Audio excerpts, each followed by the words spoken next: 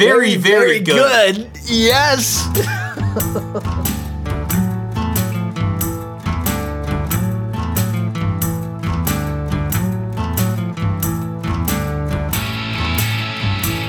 It's February 1st, 2023, and this is Rare Encounter number 133. And served to you bone in like adults enjoy. I'm Abel Kirby. And putting the D in indie games, I'm Cold Acid. That D belongs there. Man, but indie games... 3D. I'm putting 3D in indie games. Well, it's a special genre. You know, some people like just two of those. Yeah. Meanwhile, there's Zindu out there, and he puts like 53D in. He's 53. I've made a New Year resolution to listen to more Nick the Rat. That's a good resolution. It's a favorite show, and it's just hard to listen to sometimes because he's on Wednesday nights and, whatever. So we're all tuckered out after doing our show in the post-production. I have a resolution that I'm just going to turn it on and leave it on in the background more often, so I get more exposure to that Nick the Rat radiation coming out of my speakers. I should probably do that. I have on my dresser in my bedroom an Android tablet that is set up essentially as an alarm clock. It's even plugged into speakers in my room, right? Because I used to have a pair of the little stereo satellite speakers in the living room, and I had like a 5.1 system in the bedroom. And when I got rid of the TV in the bedroom, right?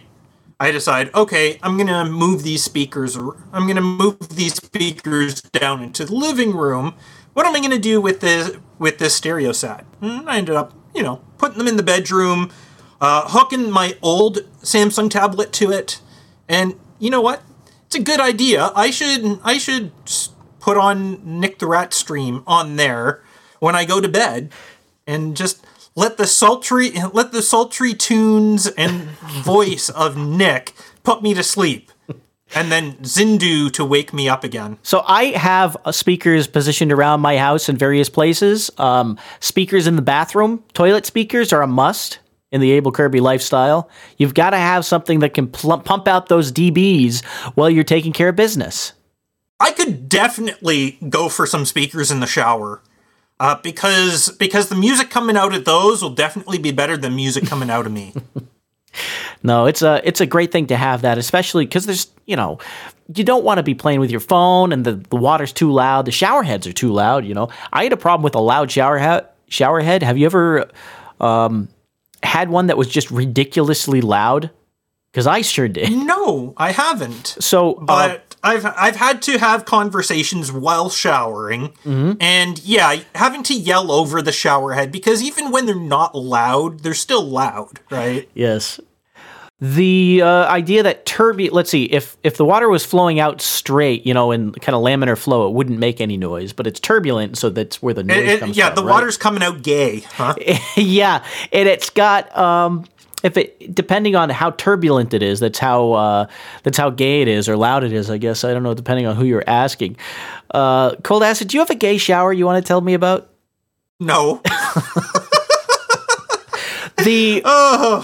No, some of these heads are just designed in a poor way where they have, they cause turbulence. The heads are designed in a poor way, and the water's not straight coming out of them. Huh? No.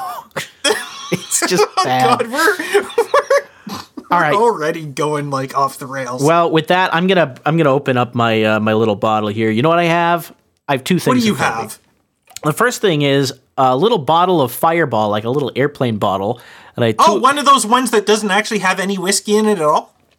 No, I think it's just hangover in a bottle. They left the whiskey out, and just to compensate for that low-class trash, I actually have a glass of wine.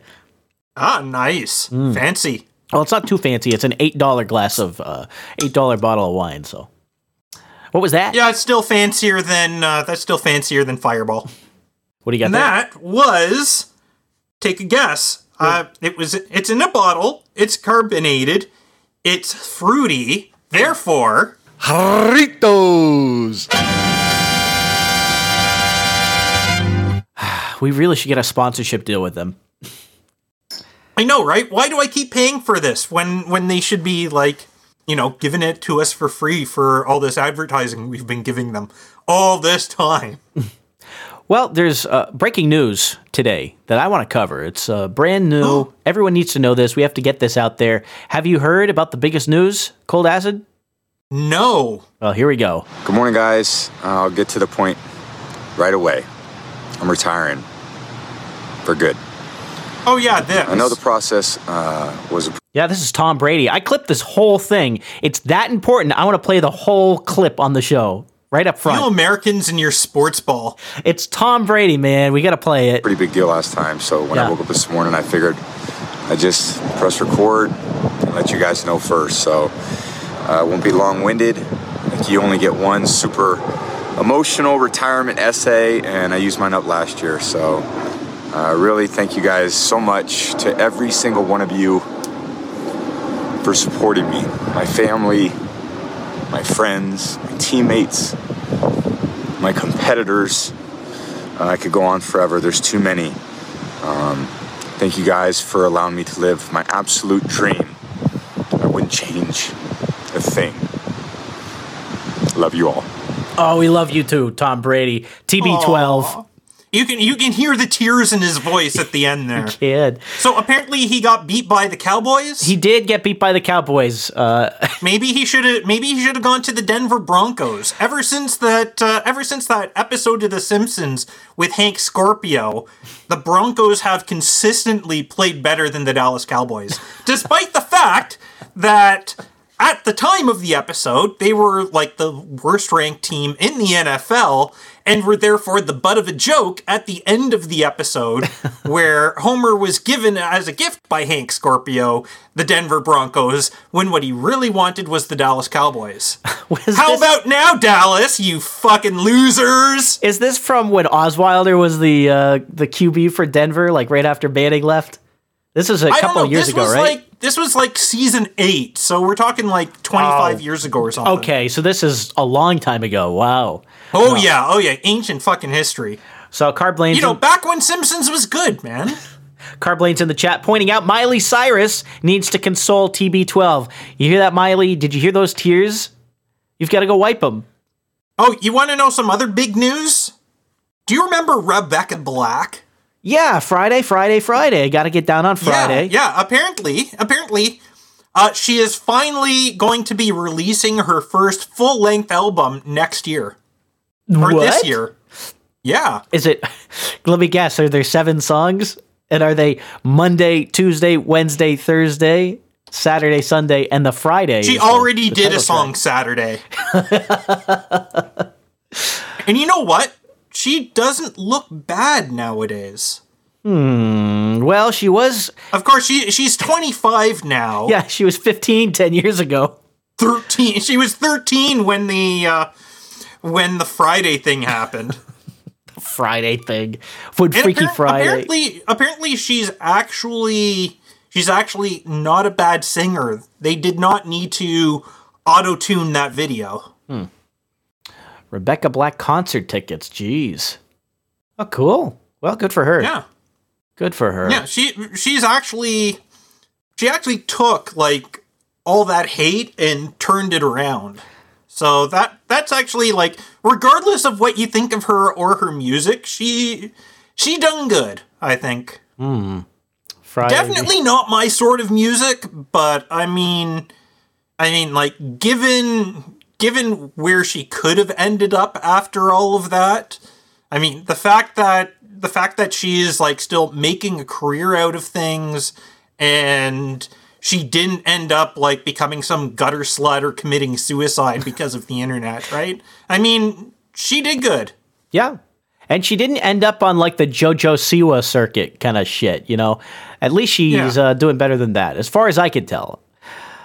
So apparently the album is Let Her Burn, and it comes out on the 9th. Wow. That's kind of intense. So that's next Thursday. Do you think it could be like Alanis Morissette when before she did Jagged Little Pill, you know, she's more of a poppy kind of singer, and then she came out with that album, and it was fucking mean. It was a total change of character. I wonder if this is her Jagged Little Pill. Is Rebecca Black the new Alanis Morissette? Let's see. Singles from Let Her Burn. 3 have been released so far. Crumbs in November, Look at You in December, and Sick to My Stomach in January. Did she ever date David Coulier? I don't know. We gotta find out. He could be after her. This could be the new big thing. Other songs. Okay, here's the track listing. Erase You. Yes. Destroy Me. Yes. Misery Loves Company. Yes. Crumbs. Yes. Doe-Eyed. Yes. Sick to My Stomach. Yes. What Am I Gonna Do With You? Absolutely. Cry Hard Enough. Mm-hmm. Look at You. Mm-hmm. And Performer. Oh, she's been with Dave. For the singles that have been released, she has a writer credit on all of them. Oh my God. Which is more than could be said for Friday, where the entire song was written and all she did was perform and be in that stupid video where it shows her driving with her friends. She wasn't. With her friends. Hold on, Cold Acid. She was not driving. She was kicking in the front seat. Yeah. Okay. She was kicking in the front seat. Right. You got me. Oh dear. Well, we've got some people who've been kicking. As you said, this could be her Jagged Little Pill. It could from the sound of it. I'm super excited. I want this to be like, like when Lorde did her album and it was kind of dark, but then it also sucked. I want it to be like that, except better. Speaking of that, I heard something recently that during World Series some time ago, Kansas City Royals was against, who was it? Again, I think it was San Francisco. And the song Royals was banned in the city during that time. Of course, it wasn't banned at all in Kansas City. And they were playing it constantly there. Well, we had a boost jump in, and I wanted to see if we could take a quick break and do the donations because we've got some stuff to make up. That's not taking a break, but yeah, we got donations to run through, don't we? Yeah, we got to run through some stuff. I'm all discombobulated. I was late to get home today. I was late to leave work. Jeez, I've been 15 minutes late for every single thing today, including this show. But we're compressing. We're making time up, right? Shall we start chronologically? Well, let me do my rundown first. So this is Rare Encounter, the Rare Encounter program. We do it every Wednesday at 7 p.m. Eastern Time. RareEncounter.net, you can find out all the deets. And we're a value for value show. It means we don't charge you anything to listen, but if you kick some value back our way, we appreciate that, and we'll read your name on the show. And there's a couple to start with. Cole, do you want to read them, or do you want me to? Yeah, so the first is one that we actually missed 2 weeks ago. From Jim, who sent our way $43.21 USD, but didn't leave us a message as far as I can tell. Yes, Jim. Thank you, Jim, for this wonderful donation of $43.21. That, by the way, I think is going to make Jim the executive producer for this episode. Yes, it makes him the executive producer. Produced by Jim. We had some other donations, too, if I recall correctly. Yep. You want to read the next one? Yeah, we got $22.22 from Serpent, who's always hanging out in the chat, too. Serpent sent an email along with this donation with a note to read. It says, "What's up, you horny, cranky geeks? M-. Been a while since I last gave value to y'all for your shenanigans. Keep it up! ! Also, comment to Abel Kirby, Jenny, M-. Pronounced like the girl you're calling 867-5309 for. M-. Is low-rent swill that is sold in 30-6 packs in Western NY, which is the state abbreviation for New York, grocery stores. M-. Serpent. Hold on a second. Hold on. 36 packs? Wouldn't that be like a 180 pack? 30 packs, not 36 packs. I'm sorry. Okay. Also, I love you reading out the punctuation like that. We need more punctuation in our lives. Yeah. I I got into a discussion recently about the difference between M dashes, N dashes, and hyphens. It was very particular about them, so I'm... Yes, they have their own individual uses, and woe be he who uses them incorrectly. Absolutely, I'm in favor of this. We also get boosts on the show from people who use a Podcasting 2.0 app. You can send sats directly to us with notes. They're called boostograms. Yeah. Some people we got one from our fellow podcaster, Boobery. 3,333 sats from Boobery saying, just had a rare-ish encounter with 350 milligrams of edibles. Quote, oh wow, the inevitable heat death of the universe tastes just like the inevitable heat death of the universe. And what does that taste like? I believe it tastes like the inevitable heat death of the universe. I believe it tastes like revenge. Cold.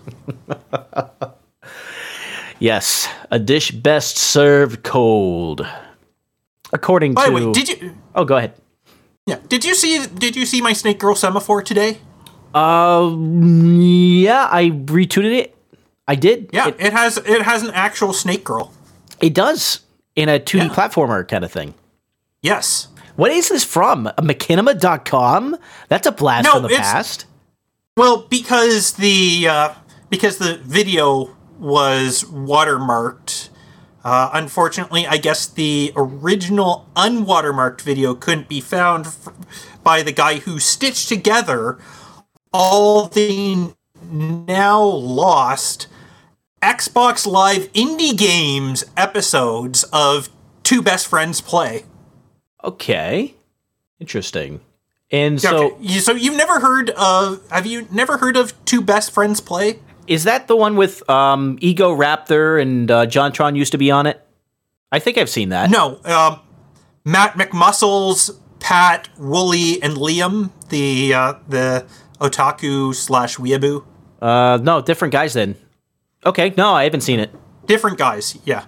No, this was a pretty fun series where they would play games and like insult each other or the games while they're playing them. And well, there's a lot to insult with Xbox Live indie games. I remember this from back in the days, but like around 2006, Microsoft came out with this thing called XNA framework, which was a way to make video games using C# or Visual Basic.net with this managed wrapper around DirectX. And you could put your games on the Xbox 360, although until 2008, it would just be on your own local Xbox. You still had to pay to be able to do that. And then 2008, they created the Xbox Live Indie Games, not really storefront, but like, you know, like a special section within the Xbox marketplace where you could pay like $1 to like $2.50 later on to like $5, right? For these games that were like pretty small, but were able to have like pretty much anything short of like just being instant crashers. There's this like really lightweight process where you put out your game and a bunch of people would beta test it, and then they would have to do a review, and if there were enough like reviews that said yes, this runs, this isn't what it doesn't claim to be, anything like that, then it could go up on the marketplace. Well, just like all the shovelware that used to come on CDs and the shit that you find these days on Steam, there were a lot of stinkers. You know Sturgeon's Law, how like 90% everything is shit? Yep. This had like Sturgeon's Law squared. It was like 99% of everything was shit.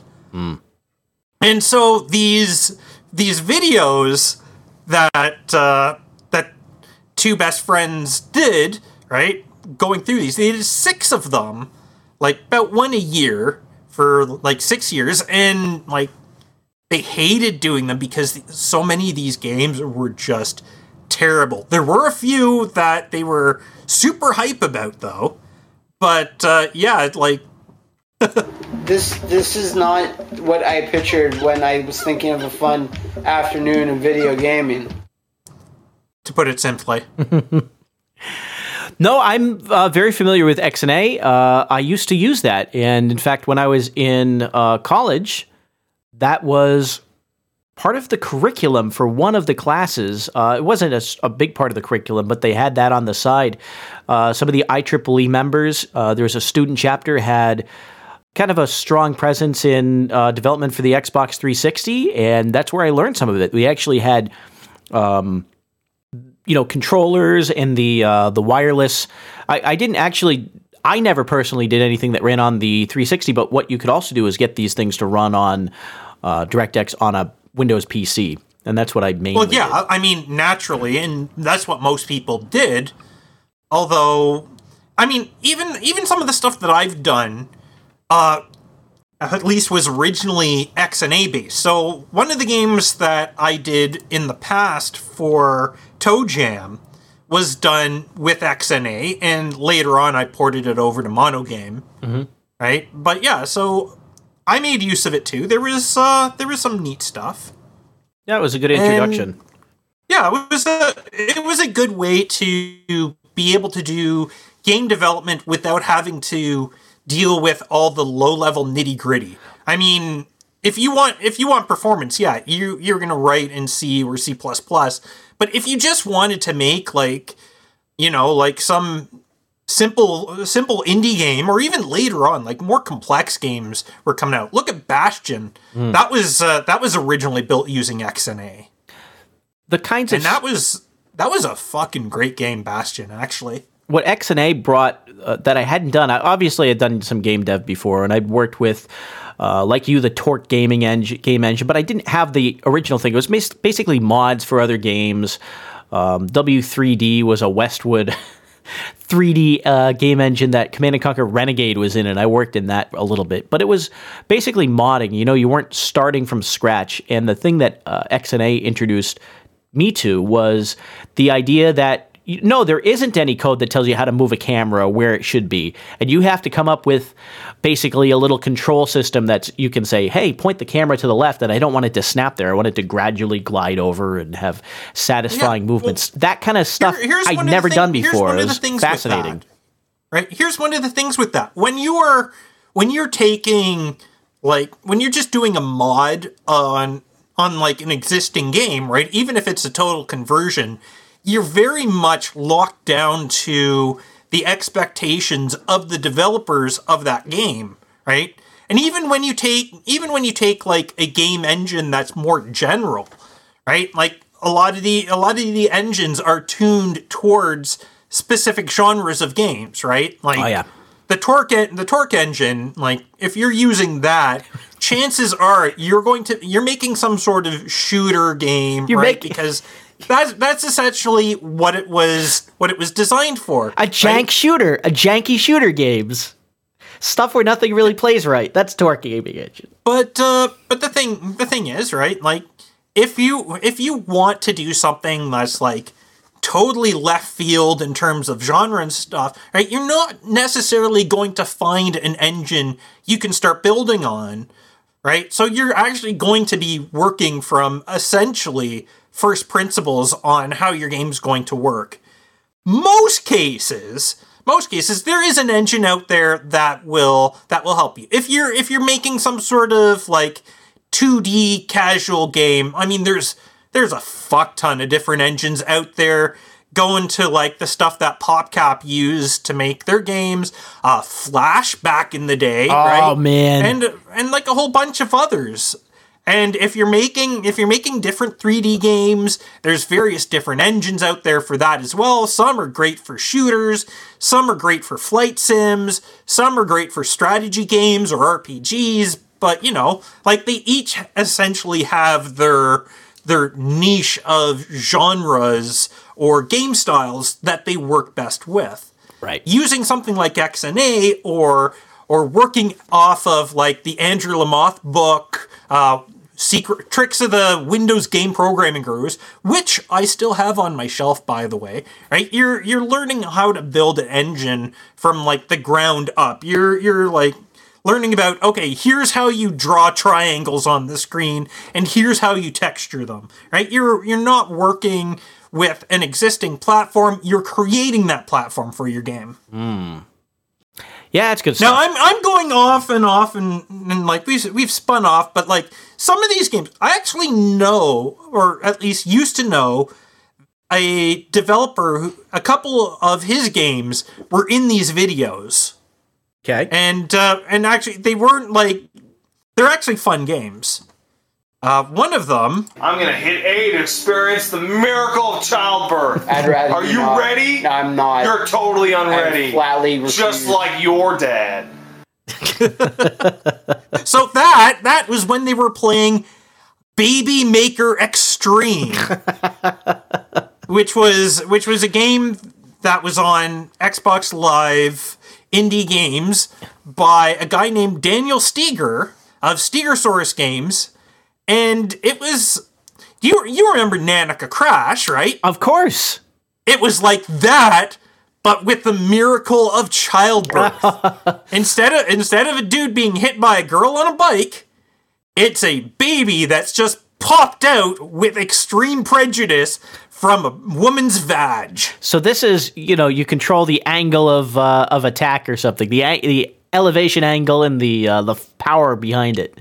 And then you do a kind of a launch. Essentially, by you'd use the triggers, right, for contractions, and then you'd mash a button to like build up the strength for launching that baby across the hospital. And if you bought the game, and it was like $2, right, you could launch the baby so powerfully that it would punch through a brick wall at the end of the hospital and go out into the wide world. Oh no. This sounds like the progenitor for Table Flip, except with a baby. Yeah, I'm putting this compilation video in the show notes. You got to watch it. I mean even the stinkers in this video are great just for the reactions.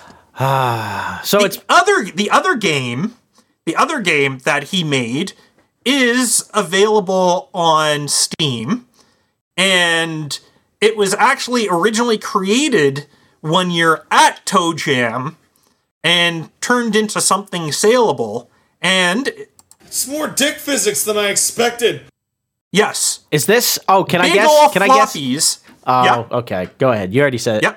No, I'm saying, yeah, you can guess. Oh, the title? Is this, jeez. Now, I had it on the tip of my tongue. Now I don't have it anymore. I know the game you're talking about. Yeah. Hang your friends. Mount your friends. There you go. Hang your friends. Yep. Mount your friends. With the most amazing dick physics in video gaming. Yes. This is a pretty fun party game, by the way. It is. As long as you go to cool parties. It's homoerotic co-op. Don't bring it to church parties. Maybe other parties. Don't bring it to church parties at all. Homoerotic co-op is pretty good, I like that. And yeah, it's a hell of a lot of fun. I actually wasted quite a bit of time back when it was new playing it because it was just so hilarious and such a concept that you couldn't stop playing. And I mean, not just because like the hypnotic qualities of the dong swinging around, but I mean, it's just a fun game. The dick physics are just like the icing on the cake. And this from a straight guy. There's been a couple. There's another really weirdo game where it's like disembodied penises are rolling around, and that's like what the player characters are, and you have to like eat spheres, I think, to grow longer. It's really fucked up. I need to find out what that is. Christ. You might enjoy it. It's like Snake, but with dicks. A multiplayer Snake with peni. Yes. Now there was another game. This is probably one of the best quotes from their original XBLIG video. I swear to God, if I ever run into the guy who made this, I'm gonna make him play it. The game's so bad he would force the developer to play it. Was that a choo-choo train? No, it wasn't. It was the sound when you like scored a hit with your what's the way to laser lance, I guess. The game was called Alderman. Okay. And you were riding a horse, and there'd be like these strings of guys on horses that'd be going like back and forth, left and right across the screen, not street. And you had a lance, but it wasn't like you're running into people with it. It was like shooting red lasers at the other stuff. This is not what an alderman does. No, it isn't. It isn't anything close to what an alderman does. An alderman is like an old guy who sits around town hall and makes part of the legislative body. He's kind of like a selectman, you know? What is this? Well, a selectman is really just a type of alderman. After all, alderman came first. I see. Yeah. Now, there's another thing that I grabbed another quote from. There was another game that they showed where it was like Punch-Out, but with lolcows from like the years before the game was made. Okay. And like the first one was, you remember the guy who was crying about like people like making fun of Britney Spears? Yeah, leave Britney alone. Yeah. Like, this is the first boss? This is bordering on, like, hate crime the video game, basically. Yeah, I love that quote. I just love that quote. Hate crime the video game. Hate crime the video game. And also, I love the miracle of childbirth quote. I've actually got a shorter version for the soundboard. I'm gonna hit A to experience the miracle of childbirth. That's great. It's just good. But yeah, there's some of the games that people made were like essentially there were a couple that were shown that were like full motion video QuickTime event games. It's like, holy fuck, did I die and go back to the age of 3DO and Sega CD? Wow, there's some good stuff out there that's just gone. There are also some like horrible like faces, like the games that have like the 3D women that have like huge tits and ass, and then when you look at their face, it's like, oh god, what the fuck? So there's an O face that's going into the show notes from one of those games. That was essentially a Ghouls and Goblins clone with a big tit, big ass, big hoop earring girl carrying around a teddy bear. Well, if I've got an adjacent topic that we can move to. Yeah, because when I was doing some of this video game, basically 3D dev, the first time I really had to do 3D dev and really think about vectors and coordinate transforms and local frames and stuff like that, that was in school, and it turned out to be pretty good that I played with that development kit back then, because it turned into an important part of my career. I've been doing a little bit of this work lately, just dealing with spatial coordinates. I've actually been doing mapping sorts of stuff. A lot of like WGS84 kind of projections of stuff. Anyway, I wanted to check some math, and I went on to one of these websites, Casio.com. Turns out it has just a Cartesian to spherical coordinate calculator. I just wanted to make sure that I had kind of my coordinate system was right-handed and everything was done right. So I popped into this website just to use it as a reference, check a couple points, make sure my code was doing what it was supposed to do. And I thought I'd share this for a particular reason. I dropped the link inside the Rare Encounter chat room. Do you have it, Cold? Yep. So this is kind of cool. Casio has a site, and it's one of these little utility sites. You can put in an XYZ coordinate and then click execute, and you'll get a spherical coordinate, in radius and then theta and phi. And anyway, that's a little bit aside. It also gives you this handy little reference that shows you the trigonometric functions that you need to invoke to do the same processing yourself. But at the bottom of this website, there is a customer voice tab, and below that there's people who are making comments about how they're using this little calculator.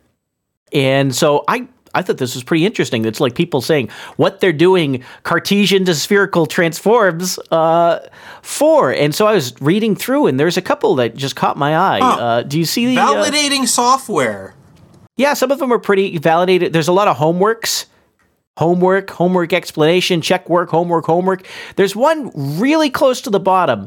It is from 2014, February 8th at 9 p.m., a little bit after 9 p.m. And it is someone who is identified themselves as 60-year-old level or over, a homemaker, and I don't know what those are supposed to be.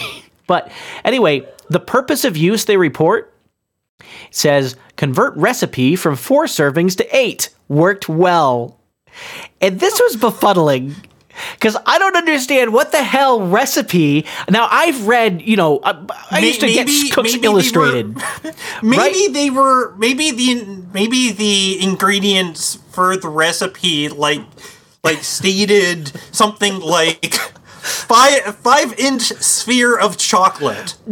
It might be like, okay, so to grate the lemon, maybe we're putting lemon zest, put them at XYZ, put the grater at XYZ coordinate, and it tells you where on the lemon it is. You say, well, I don't know. What angle should I hold the lemon? I've got to use the calculator, right? Is that it?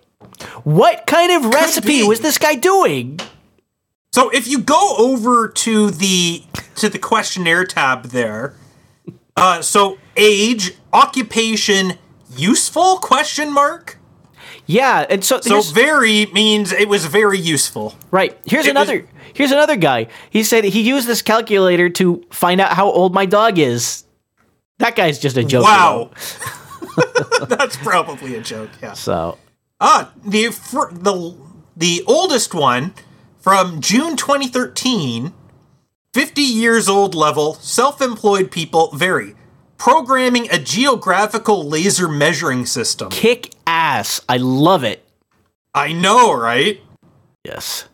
That's pretty cool. No, he's pretty cool. Some of these people are not too cool. I mean, there's the people who just say homework. Okay, I get it. You're doing homework. Thanks for letting us know. Now, the people who can't spell homework, they worry me a little bit. Yeah. Like the thought they might be designing a bridge later, Okay, but first of all, I mean, like, you're an engineer, my brother's an engineer, my brother's writing, you would think he was a doctor writing prescriptions, and his spelling, is okay when he's got a spell checker. It's not so good otherwise. I don't think proper spelling is that important outside of, like, actual, like, drafting and legal documents that you'd have to sign off on. I didn't see this one before. There's another comment. Purpose of use for this calculator. The purpose of use is to work out the distance between the moon and New York on 12th November, 1866. You saw that one too. That's a pretty good one. So the one next to it needs spherical understanding for understanding relation between magnets and electricity. Very good. Yes. Spherical understanding. I need spherical understanding. Yes. A retired people. So anyway, I thought this was amusing. It's slightly interesting. And I didn't expect to see it on this website. I really brightened my day. The recent one, finding the spherical coordinates of Earth with respect to lunar fixed frame. Nice. That's a nice one. And the one before it, developing procedural content generation systems for Blender. Very nice. Very nice. Now that's something that's awesome. Procedurally generated stuff is it's the kind of thing that it's very cool if you're doing it, like you get really into it and trying to make your procedurally generated shit better and better and better. And so when you're working on it, it's like the best thing you've ever done. But if you're on the other side, it sucks because no one's procedurally generated world has ever been fun or interesting to interact with. But I don't know. I mean, a lot of people enjoyed Arena enough that Bethesda was able to make Daggerfall, which also was all procedurally generated, which was popular enough to have Morrowind go into production. Meanwhile, Arena, Tamriel is about the size of Europe. And even in Daggerfall, you've got land the size of Great Britain, right, to go through. Now, yeah, there's a lot of repetitive things. There's a lot of like dungeons that are like got like hyperspace designs where shit like if you actually laid it out in the real world would be overlapping itself, right? But I mean, they were some pretty popular games. Even if they were incredibly buggy. I've never enjoyed it. I'll retract my statement and replace it with my opinion, which is that I just don't like the stuff that much. Some of these are fun to play a little bit, but they always just feel like they always feel soulless eventually. You need to play more NetHack then. NetHack. That's another one that I could never get into. And Dwarf Fortress. All right, I played a non-Euclidean roguelike game. And I cannot remember the damn name of it, but it was non-Euclidean roguelike game that you've probably heard of it. When you take in like the different levels up and down into consideration, that doesn't really narrow the field. I think it was Hyper Rogue. Yeah, it was Hyper Rogue. That was the name of it. It's kind of a fun game where you're on this grid. The whole world's kind of fucky. It's difficult to. Well, that's a roguelike for you. Well, it's also non-Euclidean geometry, so it's like weird. There's weird things like if you walk around a fence, you can walk all the way around it in a couple moves, but when you go inside, like the area is giant. It's how very Lovecraftian. It is very cool how the distorted perspectives that you get, that you can only experience moving around these non-Euclidean geometries. Now when you think about that, you can think about a lot of computer RPGs the same way though, because I mean, did you ever play Neverwinter Nights? You'd be wandering around the city, and you'd enter a building, and inside that building could be just as large of that like area of the city you had just been in, right? So yeah, like hyperspace buildings, I mean, is kind of just like an accepted trope because it makes life easier on developers and players because of the law of conservation of detail. I remember Neverwinter Nights. Wow, that's a blast from the past. I never had it, but I had a couple friends who had it, and I played a couple times when I was visiting with them. That was a really fun game, at least for the parts that I played. I'd jump in and play around for a bit, take a turn, and that's how you used to experience video games back then. I got bored of it really quickly, but I loved fucking around in the tool set. Yeah, that's cool stuff. Well, I get some high energy stuff. You want to move to that? I was gonna suggest doing a bit of a cold read from this issue of Electronic Entertainment from August 1994. Okay. It has a very interesting cover feature. Cyber sex. Too hot to handle? All right, you want me to start? Sure. All right. Let me read the warning and then you read the first part. Because there is a warning on the first page of this where it has a picture of a woman in she's wearing gloves and a really short skirt that looks like it might actually be shorter than her hips, and a white shirt, and it looks like it's under one of those like UV glow lights. Hey, she's wearing a black thong underneath, so it's safe. Okay. I inspected. I'm sure you did. Warning. This article discusses sexual activity and other interactions between and by consenting adults. If you find these topics questionable, stop reading now. Not recommended for readers under 18.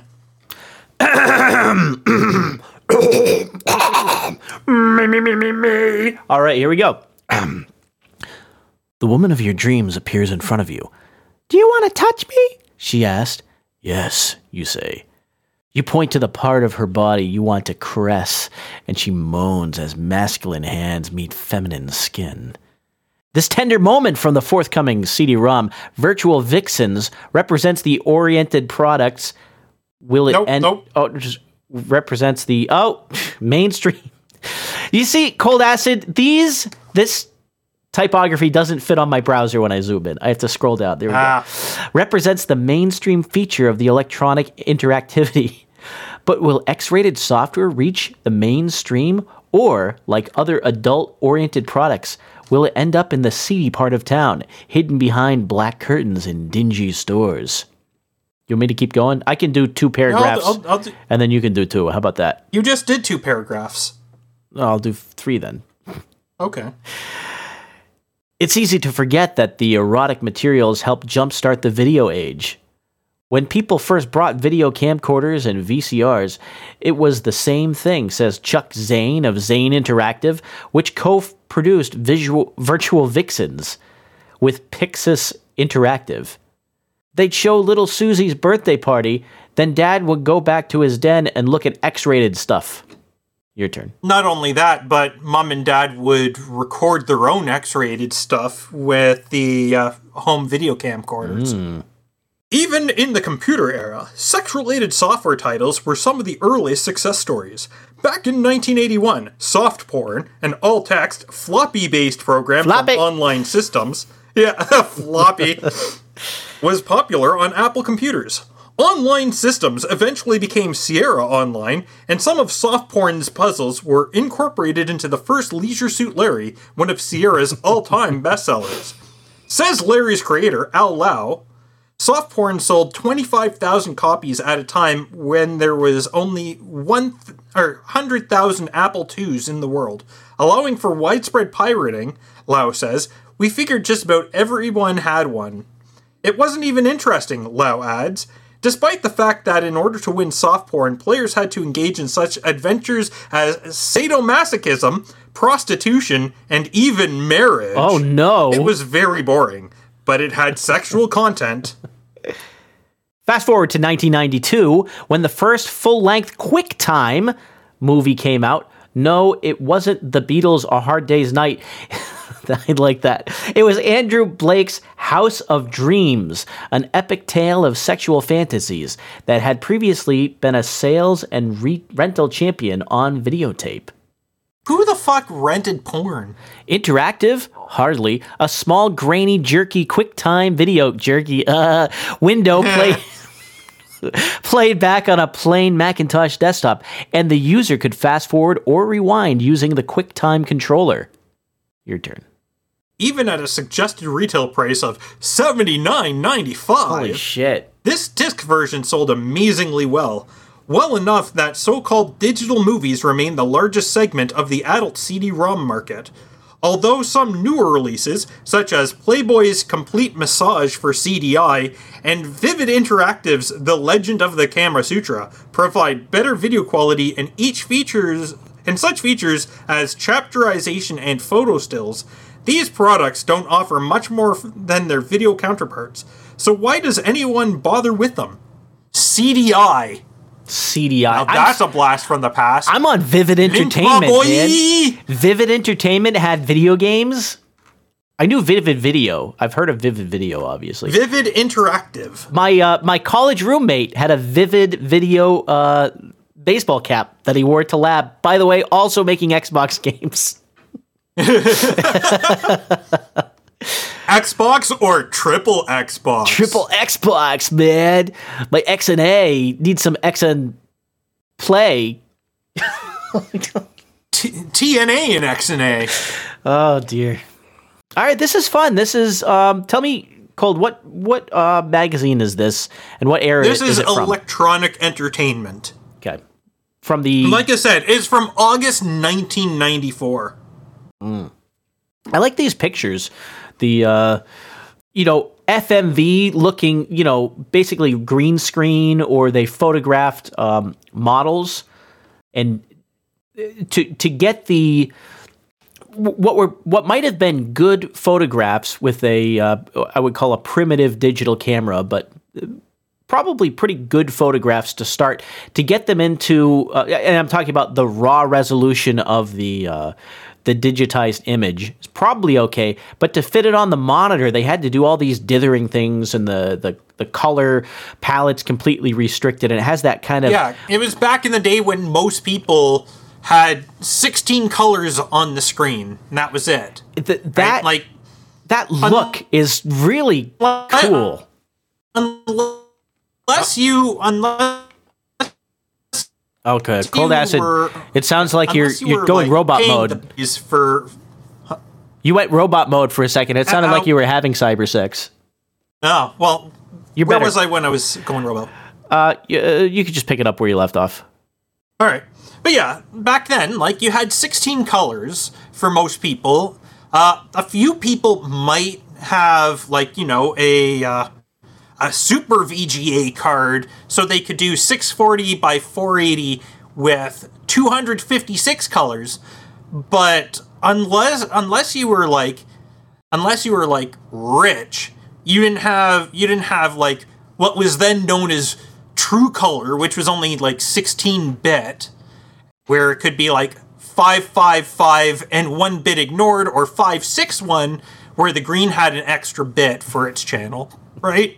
And 32-bit, or, really 24-bit color was essentially unheard of. If you had an extra bit for 5, I'm sorry, I'm very distracted by this color palette. Does that mean making grays are really hard to do? Not really. I mean, essentially, if you did a straight, essentially pattern of bits, you would get a gray, right? So, okay. So, if you still did, 16, 16, 16, it would still look pretty gray. Does the extra bit of green, when you go to full count on your green register, okay, does it make the pixel just a little brighter than the other one, so it's just a little more green, or is it scaled? It's scaled. It's scaled. Shit. I would have liked it more if it was just more green. You know why they put the extra bit in green, right? Because green is a color we're more sensitive to changes in. Exactly. And men have a lot of time seeing shades of red, for example, but women seem to have a better... their color acuity for green is very high. For red is generally low, but is better in women than men. There's some details. Hey, we should talk about color theory sometime on this show. We should. I got shit to say about that. Wow. Also, looking at the pictures in here, I mean, there was this Leisure Suit Larry screenshot that probably they probably had a model do a picture and then essentially rotoscoped, right? Yes. The rest of them are actual, photos or video stills. Mm-hmm. The ones that aren't from actual games, right? They look so 90s, the visor hat with the weird... It could be a floral pattern if you squint, but if you look close, it's actually like a abstract 90s bullshit pattern. You know the kind? Like the kind they used to put on cups? I know exactly the kind you're talking about. Yes! People who didn't see those cups don't know what I'm talking about, but they were there. It's it's amazing. You look... That's the other thing too. You're looking at the screenshots for the stuff that was on Windows, right? And it's the old Windows 3 frames, right? It's not like how Windows 95 had it with the icon and the 3 buttons at the end. No, it's got the app icon, the minus on the left-hand side, and the big and small buttons on the right-hand side of the windows. Oh, man. I'm looking at this Penthouse interactive game with the chick who's doing the workout scene.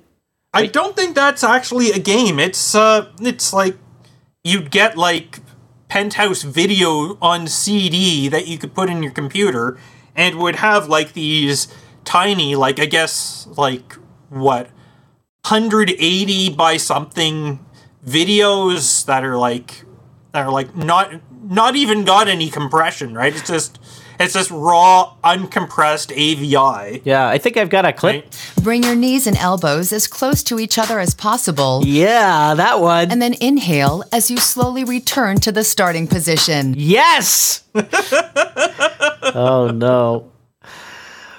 Well, no, this has been fun. Did I ever mention, by the way, that I came across... I don't know where you're going. I'm scared. A couple of ISOs or ISOs of pornography for computers of the early 90s. Okay. There's one Anime Babes disc, which came with software on it so that you could run it on Windows, Mac, or Amiga and go through all these, like, digitized hentai. And people, when they saw that disc, you know what they said? Our country is being destroyed. That's what they had to say. I'm gonna come. Yeah. That's what they had to say. Okay. Do you have those ISOs, or do you want me to change topic? No, those ISOs, like the disk image files. Oh, ISOs. I understand what you mean. I got excited. You literally mean disk images. Yes, I literally mean disk images. Okay. Well, sexy disk images. I've got kind of a transfer of energy sort of story. Okay. It's kind of like Is it free? Potential? No, it's more like potential energy that's been stored. You know, it's hanging out there. So like a stretched elastic. It's more like elevated mass in a gravity well becomes, let's see, unleashed and turned into kinetic energy. Ooh. You ready for this?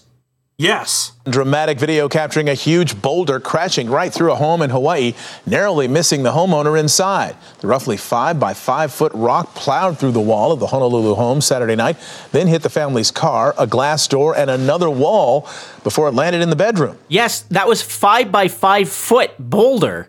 Now, if this guy... Hold on. There's something wrong with that. Well, let me get because that's only 2 dimensions. You're not... So is it like a fucking cartoon boulder? It's just like this 5 by 5 a circle that's like rolling along and like... This guy needed the spherical coordinate transform. He would have been able to figure out. He should have said a 2.5 foot radius boulder. Yeah, that would make more sense. Yeah, or a 5 foot diameter boulder. Or a 5 foot diameter boulder. Oh, geez. So, no, this is a story from Hawaii where there's a video. I put the video in my notes. I don't know if you had a chance to watch it, but it's from Yahoo News. I didn't. There are... these 2 women are moving into a house. It's a brand new house. They're upstairs. And... just kind of unpacking stuff. They're going around, and right through the middle of the room, like it breaks through the wall on the outside of the house, rolls through the room, and like crashes through the next wall, and then it crashes into... It goes through the wall at the end. It goes through a glass door to get in. It hit their car. And that rock landed in the bedroom. Here, listen to the second part of this thing. Carolyn and her family are still moving in. They've only been there for about a week. She says she thinks the boulder came from excavation work that's being done near her property. The city of Honolulu now investigating what went wrong. Yeah, excavation work. Yeah. Okay, you know what the boulder said? Oh, yeah. As it broke through. That boulder was looking to go to bed. It was a tired little boulder. Yeah. It just wanted to go to bed. Hold on. I think I've got a better one. No, wait, that's not better, is it? Oh, Bruce. Oh, Jeffrey. Oh yeah. No. Oh boy.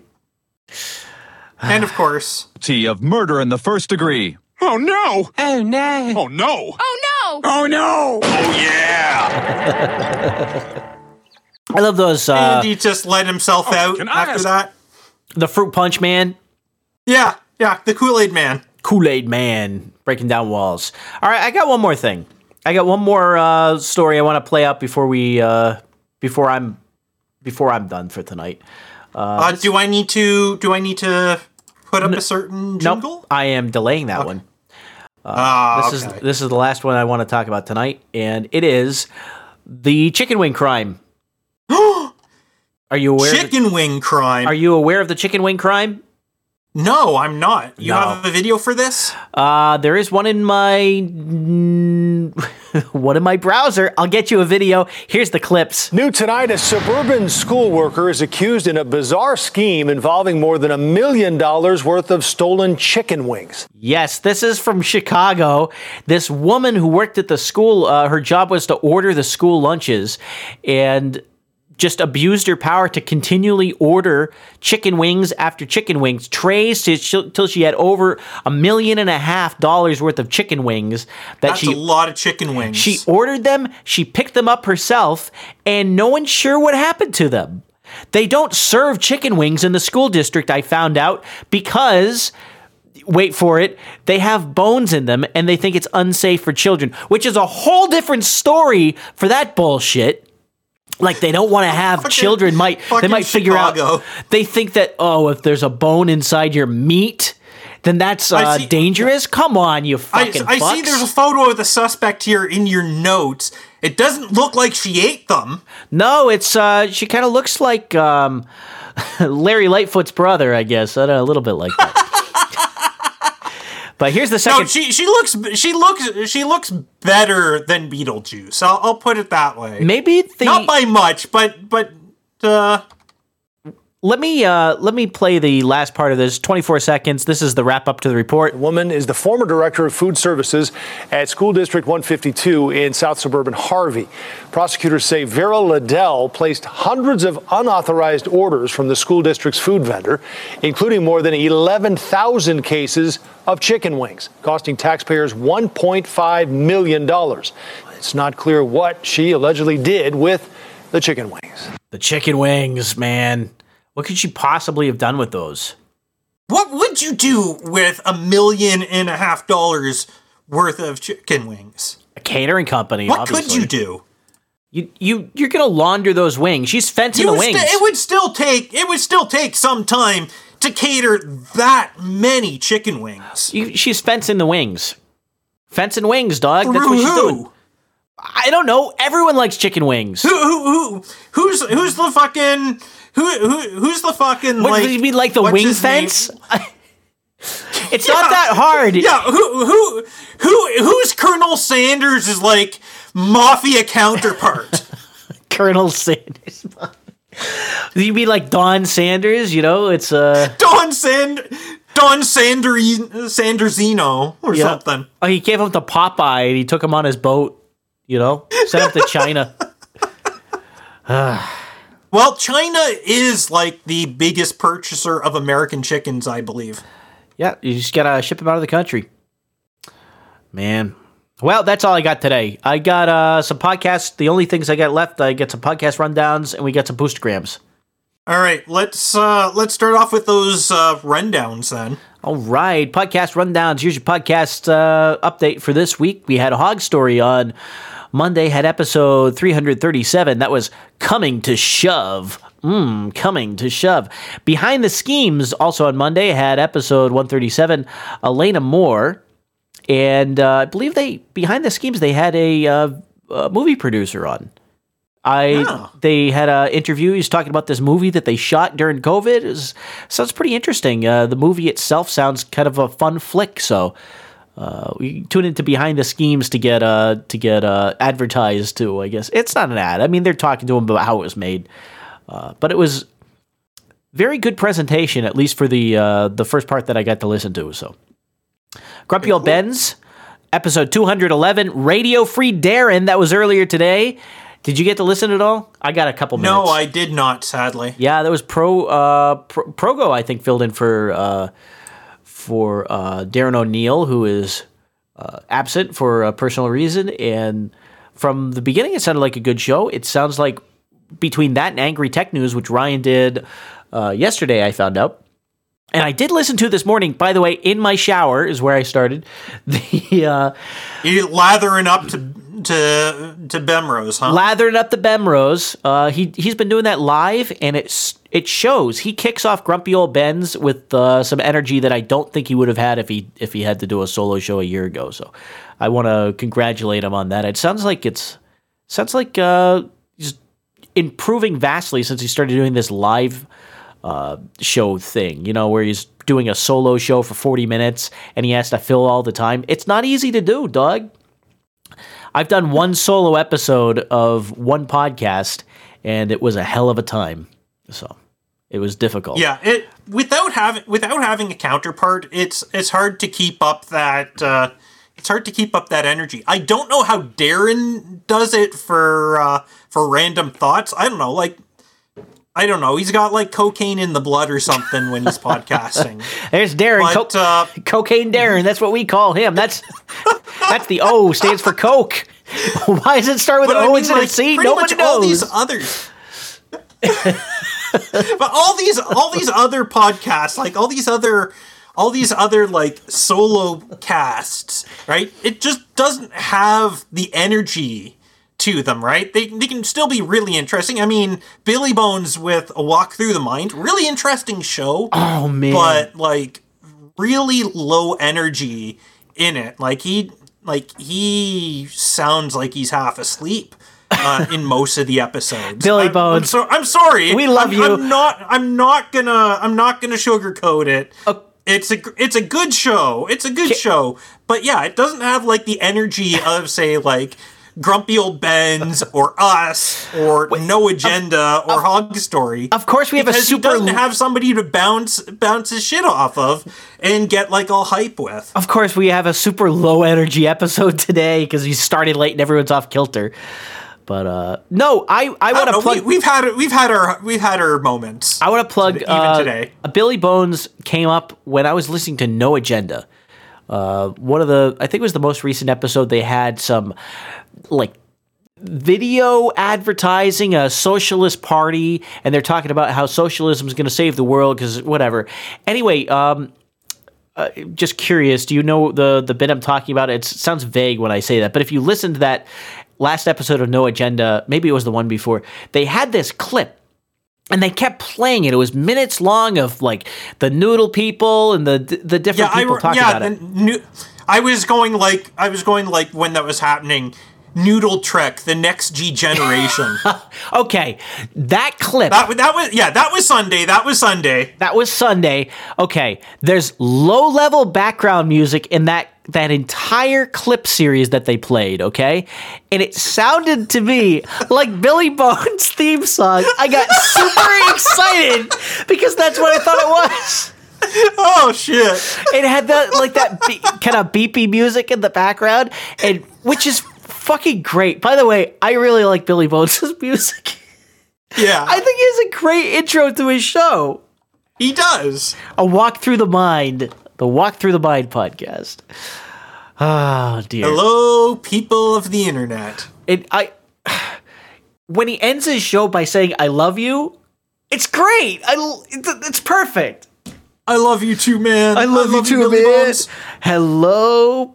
Oh, he starts with and. Did you ever notice that? He doesn't start with hello, people. He didn't notice that. Holy shit. I think he starts everything with and hello, people of the internet. I think he starts with and most of the time. Huh. Yeah, you'll notice that. Now that I said it, you're going to notice it next time you listen to it. I'm going to notice it every time. I'm going to be like, I'm going to listen to the next episode. I'm going to hear and, even if he didn't say it, I'm going to be like, son of a bitch. And hello, people of the internet. So I did that and then I stopped it just because I want to keep that in play. Oh, man. All right. My rundown, I got one more thing, which is... two more things. Bowl After Bowl, episode 221, Behind My Curtain, and Dad's Anime Podcast, episode 99, which is Winter 2023 Preview.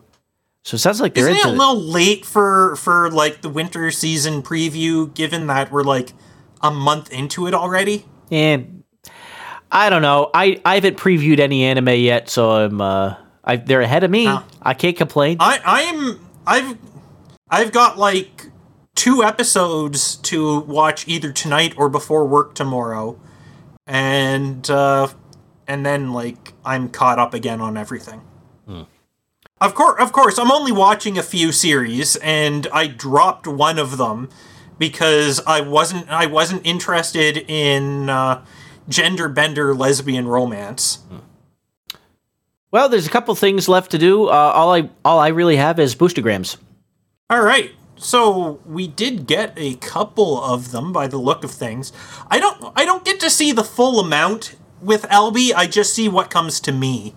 So you'll still have to read out the amounts. But I see this first one came from Boobury early on in the episode. Yep, 6969 sats from Boobury, who says... Unsurprising, given the message, yeah. I need a dry pussy to wipe these wet eyes of mine. Attributed to Boobury, January 1st, 2023. It's an old quote. That's old by now. Yeah. We also got a month old. 8,008 sats. That's 8008 from Sir Spencer. Ooh, titties. Who says, can't hear big tits and not boost. Well, thanks, Spence. Thanks, Spence. And thanks, Boobury, for boosting twice. He started right at the beginning. Yeah, he got one in right under the radar. We read him at the beginning. There's a couple other ones I'm not sure what to do with yet. I got some boosts from Podcasting for Value, episode 26. From Rasta Clavera, because I think some music that I was credited on showed up on the show and they put me in the split. So I got a boost that says, and on the 43rd day, there was much rejoicing. I have no idea what the context is. Yeah, I'm not in the split for that, so I obviously don't see that. Yep. And one more thing, Ablecraft, I got a necro boost from Hey Citizen. Hey Citizen hangs out here every once in a while. Oh, did you do your final episode already? Oh, we did, but I didn't post it. Ah, okay. Can't wait. He says necro boosting. Can't wait for the final episode to drop. Yeah, it's sitting on my hard drive. I haven't felt. I don't even know what my excuse is. I don't even have an excuse. I just didn't want to do it, so I haven't done it yet. It's not posted, but it was recorded. Right, well, maybe take care of it. Maybe take care of it this weekend. Maybe we'll see. I might be busy this weekend. You don't know. Oh, well then take care of it tomorrow. All right. I don't know. Have we arrived? I've arrived. Yeah, we're past arrival. Yeah, we started 15 minutes late and we're ending 25 minutes late. So, geez. Yeah, it works out. All right, well, folks, thanks for tuning in. We're going to make our way out and do the post show after this, so you can always stay tuned if you want to. But until next time, I've been Abel Kirby. I've been Cold Acid. Yeah, stay fruity, boys. Adios. I had a good woman, but she lay down, honey, and died. Oh, I had a good woman, but she laid down.